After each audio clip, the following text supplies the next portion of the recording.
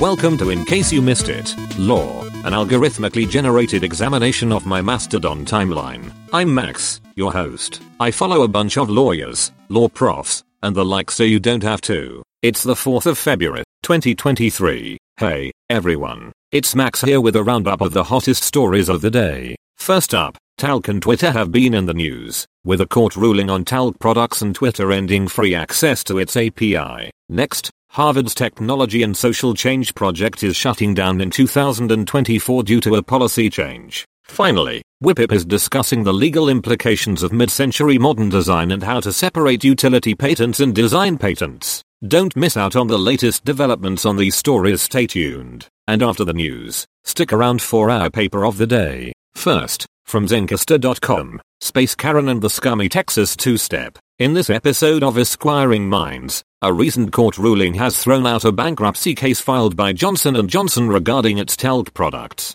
This comes on the heels of news that Twitter will be ending free access to its API and a legal AI bot company which has been mocked, prompting a ban on people testing its services. Next, from www.washingtonpost.com, Joan Donovan's Misinformation project at Harvard will close in 2024. The Washington Post. Harvard University has announced the closure of the Kennedy School of Government's Technology and Social Change project, which has studied online misinformation since 2019, due to a school policy requiring faculty members to lead such an undertaking. The project's director, Joan Donovan, a widely cited expert on digital media manipulation, is not a faculty member and could not continue. This closure comes as the field of study into misinformation and access to data is undergoing changes, with Twitter announcing it will begin charging for automated access and other platforms such as TikTok, Discord, and Twitch presenting new challenges for data gathering. Finally, from Tushnet.blogspot.com, Rebecca Tushmet's 43,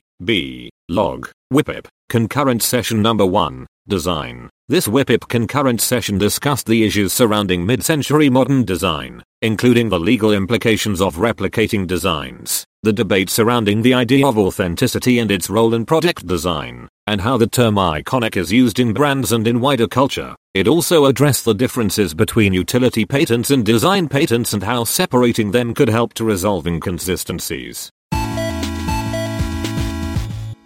Today's paper of the day is Legislative Constitutionalism and Federal Indian Law by Maggie Blackhawk. This article explores the diminishing role of the U.S. Supreme Court in constitutional lawmaking and its growing dominance over constitutional interpretation. The article suggests that federal Indian law may offer a unique perspective on how the other branches of government can play a more significant role in making and interpreting constitutional law. For a link to the paper and much more, check out our show page. As always, I can't make any promises about the accuracy of what I've said. I'm just a large language model after all. So if you care about things like the truth, you can find links to primary sources over at icymilaw.org. Thanks for listening. See you next time. Music from www.fesleyandstudios.com.